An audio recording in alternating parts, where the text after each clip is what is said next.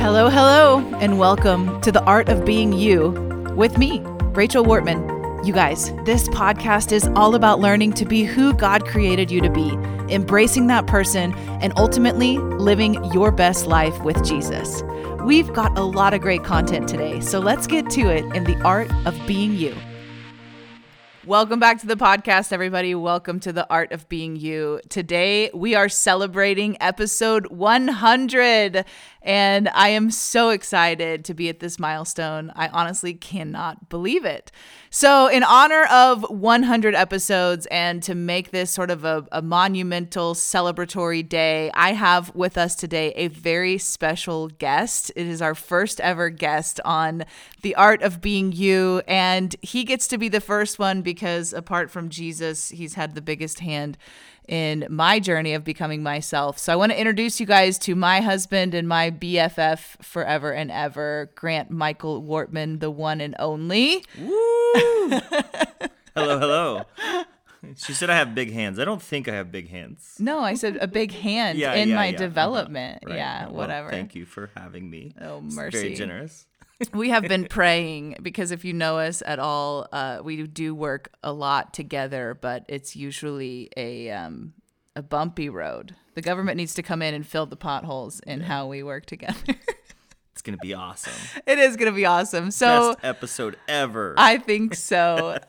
In this episode, what we're doing is a Q&A, Ask Me Anything. So you probably saw on social media a couple weeks ago, we did hey, if you have a question for the podcast, shoot it at me. We've got a couple of really good questions. You guys are amazing, sending some very deep, thought-provoking questions. But what I thought we'd do on this podcast is really just let the one and only Grant take over and sort of host it. And I'll be answering the questions. He'll be asking them, and then he might chime in a little bit here and there as well. There we go.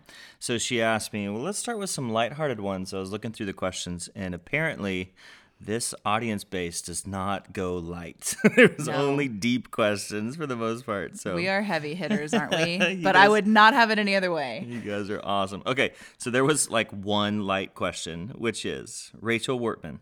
Rachel Marie Gurian Wortman, what is your favorite episode of this podcast series? Well, it might be this one now since you forgot my name. Yay!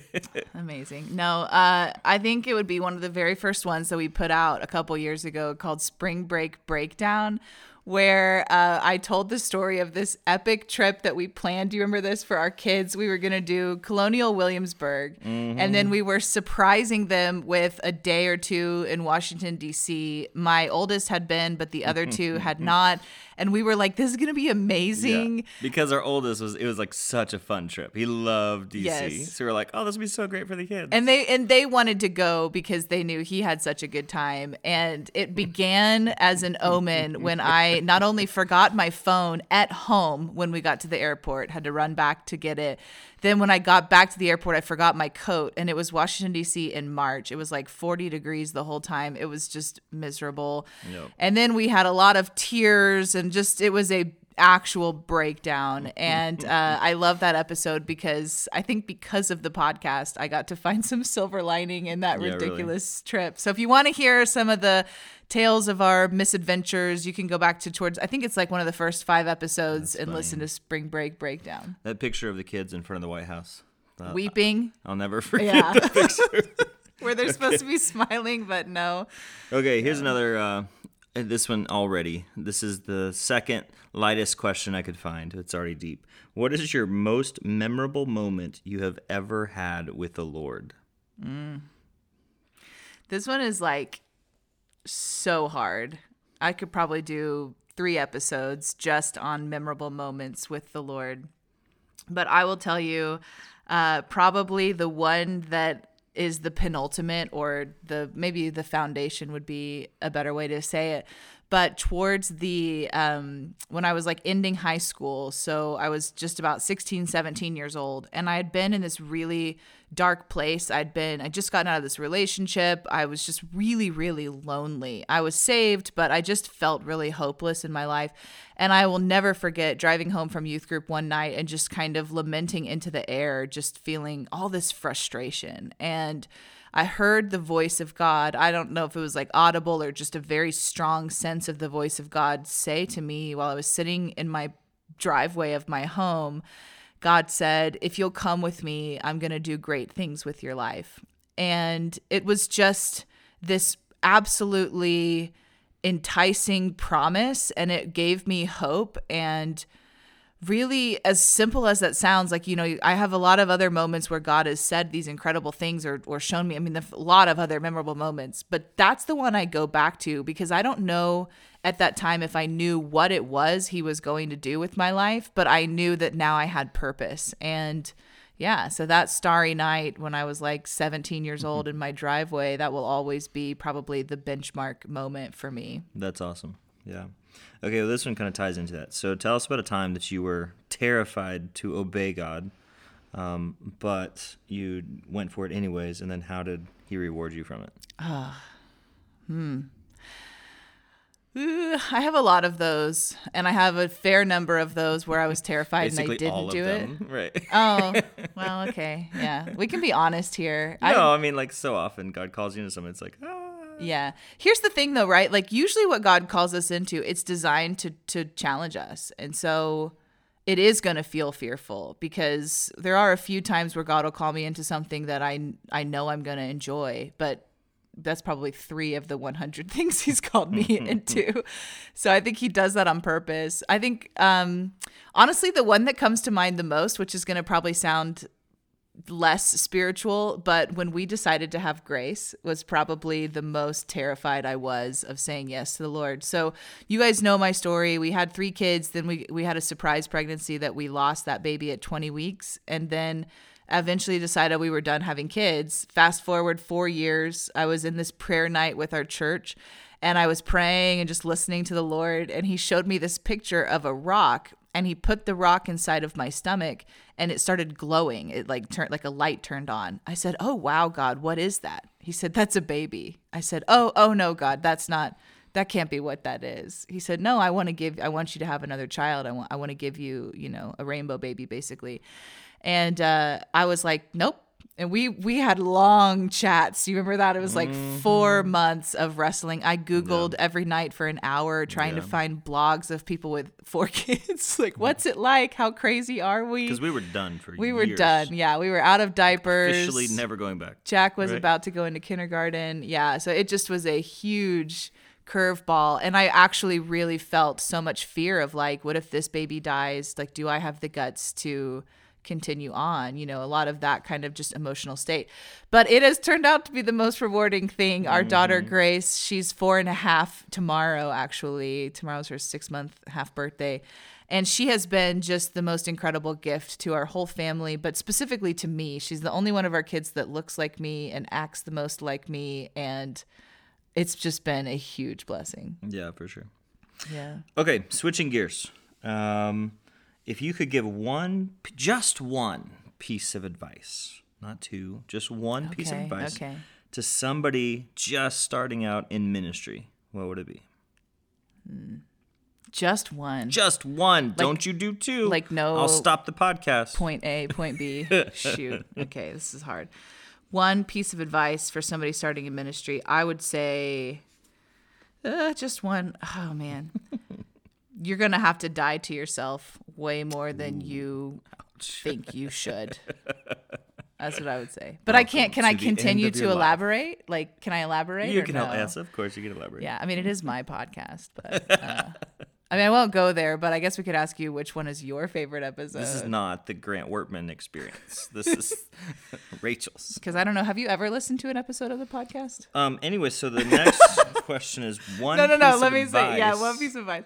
No, I would say you're gonna have to die to yourself so much more than you think, because when we start out, we feel like, okay, God called us. Like I can do this thing because God said it, but we forget that He plans on molding us into the person who can continue to do that thing. And that happens through what I like to call the crushing of the Holy Spirit. And if you want a significant ministry that's going to really impact a lot of people, God will make you like a fine powder. I just genuinely believe that. So you got to get comfortable with the crushing and get comfortable with dying to yourself daily, putting aside your own ego, all of that. We got an episode coming up soon that's going to talk about the 3 biggest enemies to leading in life with Christianity, specifically like ministers and people in that realm. And so we're going to talk about why it's so important to die to yourself. A little teaser for that, but yeah. It's awesome. Die to yourself. Welcome to ministry. Your life is over. I mean, that is what Jesus said, literally. Yeah. That is literally what he said. So I guess you got it right. This is where you end. This is where I begin. Oh, so like, what about this, Jesus? No. That's not. That's not. But I mean, always in doing so, it's like so much better than any dreams you could have on your own. Yeah. Well, it is that whole like you lose your life, but you actually find it, right? Right. Yeah. Yeah. Wow. It's like he knew what he was talking about. Okay. This is a weird one. But I love weird. You love weird. Yeah. So it was like Grant told me I should have called this podcast Down the Rabbit Hole. It's true. How great would that be? Yeah. Maybe a next one. Yeah. Okay. Is it possible to separate body from spirit? Meaning, should people address mental and physical issues without addressing spiritual issues? Such a great question. So what is it? Is it Romans that talks about dividing the word of God as living and active, able to pierce between joint and marrow and divide between soul and spirit? And my take on that scripture is that your soul and your spirit are so closely intertwined to like you are one person, right? Like when you wake up in the morning, you just are you, your body, your soul, your spirit, they're working together. But Jesus actually knows you so well that he can divide between what is what. What's your physical body? What is your soul? What is your spirit? And specifically when it comes to healing or counseling or inner healing or deliverance, that distinction is so important because Jesus knows the root of what you have going on in your life. So I don't think you can really divide it as if they are completely separate, compartmentalized things. I think you have to treat yourself as one whole person because a lot of times the stuff going on in our emotions actually manifests in our physical bodies. And I don't mean manifest like demonically necessarily, but I mean it filters into your body. If you carry stress, if you struggle with stress, for example, which has been one of my biggest challenges, then that can affect your physical body. And the way you fix the body is by fixing why you feel so inclined to allow stress to be there. That's one example. So I think yes and no, as rabbit hole-ish as that can be. But at the same time, I think if you are wanting breakthrough and healing in your life, I would attack it from all fronts. I would ask Jesus, you divide this in my heart. What do I need to focus on first?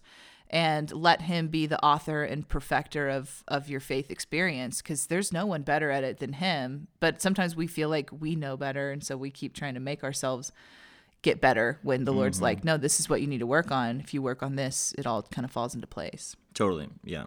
Yeah, I agree. I think the answer is yes and no. And of course, like there's sometimes that if there's a problem, sometimes it's only your physical body problem and it's not spiritual or mental. And oftentimes it's all tied together. Yeah. All right. Great question. Next question. I'm watching many parents so consumed with keeping up with their busy lives that their kids are feeling anxious. How do you and Grant keep up with so many irons in the fire, yet have downtime with each child and with the family together? Do we have a lot of irons in the fire, Grant? What's a fire? What's an iron? If you don't know what it is, you don't have to acknowledge it. You don't acknowledge right? it. Exactly. This is our new family motto: "Go fast, don't die." Only dying we're allowing is dying to yourself. This is such a great question. I want to say my thought, and then I want you to share kind of your perspective on this. But I think my thought is that we actually, like, when God is giving you a grace for something, you can do exceedingly more than you think you can if the grace is there, because you're using his supernatural ability basically to do that. I think a lot of our life is that. But we do make some choices in the foundation of our family, like ecosystem. For example, we did not push our kids to love sports. Now, if you've ever known us in real life or seen a picture of us, that's probably not hard for you to believe. I did sports as a kid, but it was clear from day one it was not going to be a career opportunity for me. And I don't even know, did you ever do sports? No, never did team sports. Yeah, so I'm baseball, I think, when you were like right, 5. like I've seen one picture baseball, of you soccer. in a I did baseball all the sports, uniform. but not like anything past. Yeah, and I think that our feeling was, unless our kid really wants to do that, like it is something they find joy in and they find purpose in, then we're not going to push them to do that, which has helped us have a lot more freedom in our schedule. I know a lot of parents feel like, well, my kids need team sports to develop discipline or develop character. And I just kind of feel like we can develop that also. It doesn't have to just come through team sports. So that helps our schedule quite a bit. My daughter, she's been into a lot of different things. She's great at basketball. That's a real passion for her. And she also really enjoyed theater. So like we would make time to do that. It's not like we don't let them do those things. But my feeling is, if you're going to be complaining about it, we're not going to do it because that just demonstrates that you're not really enjoying it. That's helped us protect our evening schedule quite a bit. And then the other thing that happens is pretty much your bedtime routine with the kids is like superb. And I'm not the one to put the kids to bed. I'm not really the one to wake up with them either, but I do that. I'm not a good nighttime or morning person, but every night pretty much when good Grant, middle of the day. Yeah. I'm like, I rock it. Good lunchtime person. 3 to 5 in the afternoon. I'm there for it. That's when I spend a lot of time with the kids, like in terms of processing their emotional heart and stuff. But that's at nighttime is when you do it, and putting the kids to bed. And he spends at least 10 minutes at least individually with each kid, just going through their day and just almost pastoring them, hearing their heart, encouraging them. And those times have become really sacred in our family. So even though our life is really chaotic, we do have a couple of things that, we do try to eat meals together, sitting at the table, that kind of stuff. But we're also not like super hardcore about it. Maybe you can share about like the rhythm perspective that we shifted to. Yeah. Well, before I do you ever feel like the kids feel anxious because we are busy doing stuff? No, I actually think they don't care. That's why it helps to have so many of them. They have their own little world. No, I'm kidding. That's funny. But yeah, there are times where they will say like, they'll express that. And we go through a process of really just attuning their emotions back to themselves, to the Holy Spirit. But by and large, I don't think so. Right. Yeah. So yeah, the rhythm thing is the biggest thing that comes to mind for me. I don't know if I've ever talked about that on the podcast before. So you can share about that. I will save the highlights for a future mind-blowing podcast. But like the concept of, I used to think like, our life needs to be balanced. It needs to be really balanced. Like family needs to be totally in check and plenty of time. Like a family night, a date night. Yeah, and like work balance. And balance is a total myth. And we've learned this from a lot of different mentors. I don't feel like balance in the kingdom of God exists. I think it's an ebb and flow. It's a rhythm. And so we learned a long time ago just to jump into the rhythm of what God was doing. And if you do, I promise you will find that there is always ebbs and flows. Like it goes back and forth. And it doesn't matter if it's in business. It doesn't matter if it's with kids, if it's with school, if it's with like really you name whatever busy stuff happens in your life.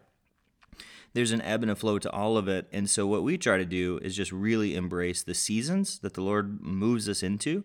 And whether that's something that he called us into or that we just find ourselves flowing through, when it's busy, we kind of all buckle down and we understand what we're doing and what needs to be done, and everybody goes for it. And then there will be an ebb very soon, which is the side of the river that just kind of swirls around and just doesn't really go anywhere. It just kind of chills there until the next flow takes it away. And so in those ebbs, super important to chill out and just really enjoy life and relax and don't feel bad about not being productive or any of that kind of stuff. And so I think because of those ebb times, it keeps everybody healthy, keeps everybody, feeling good and able to push hard whenever the flows do come. Yeah, I think the hardest part was learning how to embrace the ebb while it happens and not cursing the season, right? So if it's super busy, we're not saying, I just wish I had a break. I wish I had a break. We're not doing that anymore. we're embracing this is busy and we are advancing and we're moving things forward. And that's sort of how we train our kids as well. Like as a family, this is a busy season, but here's what we're doing, right? We're investing in people, we're building our business, whatever. And then 2 or 3 weeks later, like clockwork, when it shifts and there's just not as much to do, instead of feeling panicky that we're losing business, instead of feeling like bored or disappointed. Or guilty for not, like, oh my gosh, I just sat on the couch for all day. Like, yeah. That's okay. Like resting. Enjoy the ebbs. Exactly. Like not cursing the ebb either. And we do try to build in like a down day as best as we can, like a Sabbath to as best as we can. But even in that, sometimes the Sabbath, we stack it up 2 or 3 days because over a 2-week time period, there might be a lot going on. Yeah. But, that's a great question. Yeah. All right. We're switching gears. So this question's about grief. Okay. How do you grieve in a healthy way? We know not like the world, but it doesn't stop the thoughts that come related to suicide.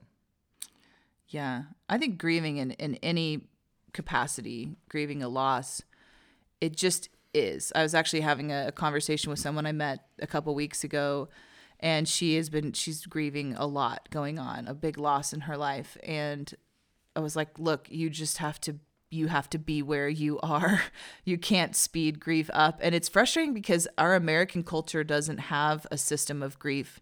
Almost every other society does, or I'm thinking like back in the old times where you would dress all in black and everywhere you go, everyone knows you're not really okay. And so they can position themselves around you to be supportive in that way. But we don't have that in America. So we carry our grief deep inside of us. And then we have to sort of pretend like we're okay in all of our small talk conversations. So I think my best advice to someone grieving is to give yourself the time you need to do that and not force yourself to move out of the place of grief or hopelessness until God brings you out of that. I mean, I think sometimes we feel like if we're truly grieving, we won't come out, but we have to trust the Lord that it is okay to let all of our guards down and embrace what has happened and trusting that he will bring a physical mourning, like 7 a.m. to our emotional mourning. Because he will. Yeah. It just might take a little bit longer than we think. Suicide has like a different note to that because it almost feels like it was preventable, right? And all the things that we could prevent tragedy-wise take on a whole different realm of grieving where we do just have to continually lay that down and just encounter God in the midst of that pain. Mm-hmm. Yeah, absolutely. Yeah, it's hard. Yeah, and I think it just kind of comes back to the idea of the flows and the seasons. Like the best way to grieve is to recognize that there's seasons and processes of grief, and they are coming. And if you try to fight them, it will prolong the process. So when they come, embrace it wholeheartedly, and it's okay. Like, it's literally how God made you. It's how he designed you to process difficult things. And so, again, just flow with it as the Lord brings it along. Yeah. Okay, so I think we have time for one last question, and I'm going to ask it to you, Grant. Oh. And I'm calling an audible. But I want to talk about the question about spiritual authority. And if we didn't get to your question, that was the next question anyway. Sweet. Well, we may do like a Facebook Live or something to cover the questions we didn't get to cover. But this question came from a single mom asking about spiritual authority. So who is your authority if you're a single mom? Did I read that right? Yeah, but I was so excited to just let you answer this one. So now you're making me answer I'll give my thoughts, but I think you should give your thoughts too. Lord. Okay, help me. So the question is, she's a single mom. Where does the authority come from? Does a man have to be her spiritual authority or not? And I would say the Lord Jesus Christ is your authority. The Father, he is your authority. He's your covering. He's over you. Of course, spiritual authority on the earth is helpful when the Lord brings it in seasons. But again, like ebbs and flows, he brings it in seasons. And if there's nothing like that at the moment, like, my goodness, the Lord is absolutely all that you need in that scenario. I would say that I think the illusion on the earth is that we need these stand-ins for God, but we don't. And so although the Lord does provide, right, he does provide different seasons of wisdom and mentors and things like that. But ultimately, all of those, anybody who's discipling you, your pastor, your spiritual covering, whatever, all of those are temporary sort of like types and like patterns of what exists in heaven, which is that Jesus Christ is the supreme authority of all of our lives. And I think that's where it gets really hard as a woman, where we often feel like we need a man to be our covering because we were told that. But that's not entirely biblical. That is biblical from the place of the patriarchal society that the people lived in. But if you actually read what God has said, not just reading the Bible through historical or cultural lenses, but the actual word of God, you're going to find that women are liberated to have God be their authority as well. And I think that's one of the things that we need to look at. So in the home, as a parent, our job as parents is to be like God to our kids, not God to our kids, but like God, where when they're little, we're teaching them to obey us. And that's like a pattern for them to learn how to obey God. But as our kids grow, our job is to become less, you have to obey me, and more, I'm supporting you while you obey the Lord. And so we want the dynamic in our home to be one where everybody is coming under the lordship of Jesus. And as you grow and you begin to hear God more on your own, you get more established in that. I mean, wouldn't you say that's true? Mm-hmm. And so if you have like a grown adult that is like your spiritual covering, you still have to take that with a grain of salt. That grown adult is not your God. It is they're a source of encouragement, a source of wisdom, but you cannot obey them like blankly, right? Like blindly. You know, you have to really still have your relationship focused on Jesus as your authority. And I would just say that we lack nothing in the kingdom of God. And so if you're feeling a lack in terms of like you think, okay, my kids are lacking because they don't have a dad in the home, or if you're a single parent and you're a dad and you're going, my kids are lacking because they don't have a mom in the home, really taking that to the Lord and letting him deal with that place, that feeling of lack, and see what he says, because it's possible your kids might not be feeling the lack. You know, he may be giving, I think a lot of times God is giving out more grace than we're aware of in those type of situations. And it just takes like a perspective shift to tap into that. Mm-hmm. That's good. Yeah. Would you add anything into that? No, but I have a question for you. Okay. Bonus round. I don't know if you want to share, but 100 episodes, huge deal. Like, holy smokes. That's amazing. Big accomplishment. Thank you. Way to go. I love you, and I love that you're doing the podcast.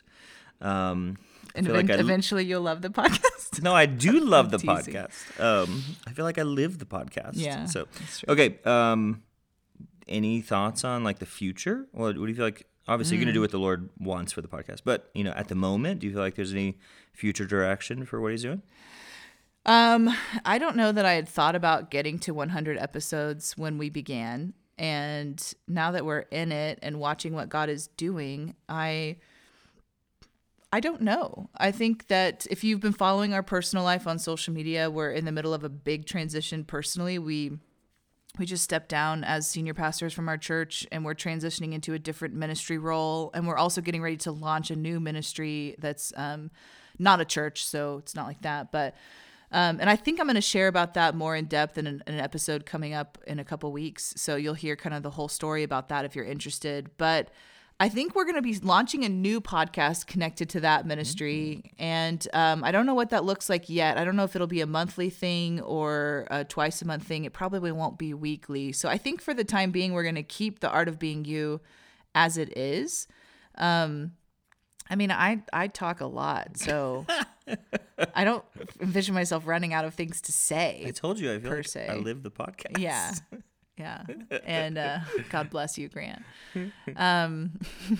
Yeah. So I don't know. It's a great question. I'm in the middle of trying to think it through. Like, I have no intention of ending it by any means. I do have intentions of growing it more. I would love for us to hit 20,000 downloads by the end of this year.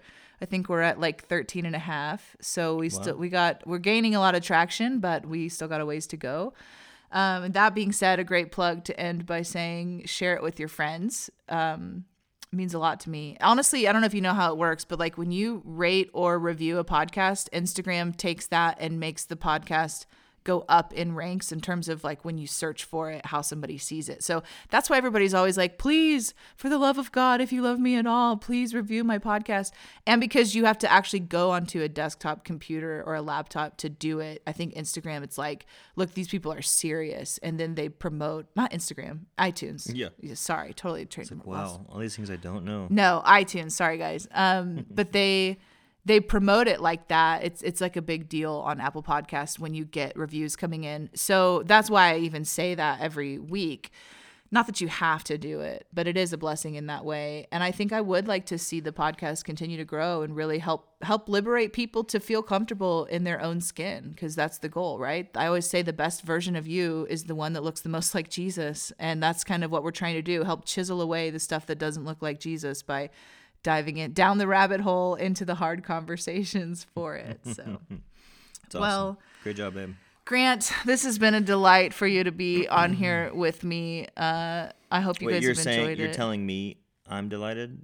No, it's been a delight to me. No, it has been a delight. It has been I a have delight. enjoyed it. Wait, what an honor. Now I'm lost in my own words. Help us, Lord Jesus. Everything's a delight. This was great. And the podcast is great. And thanks for having me.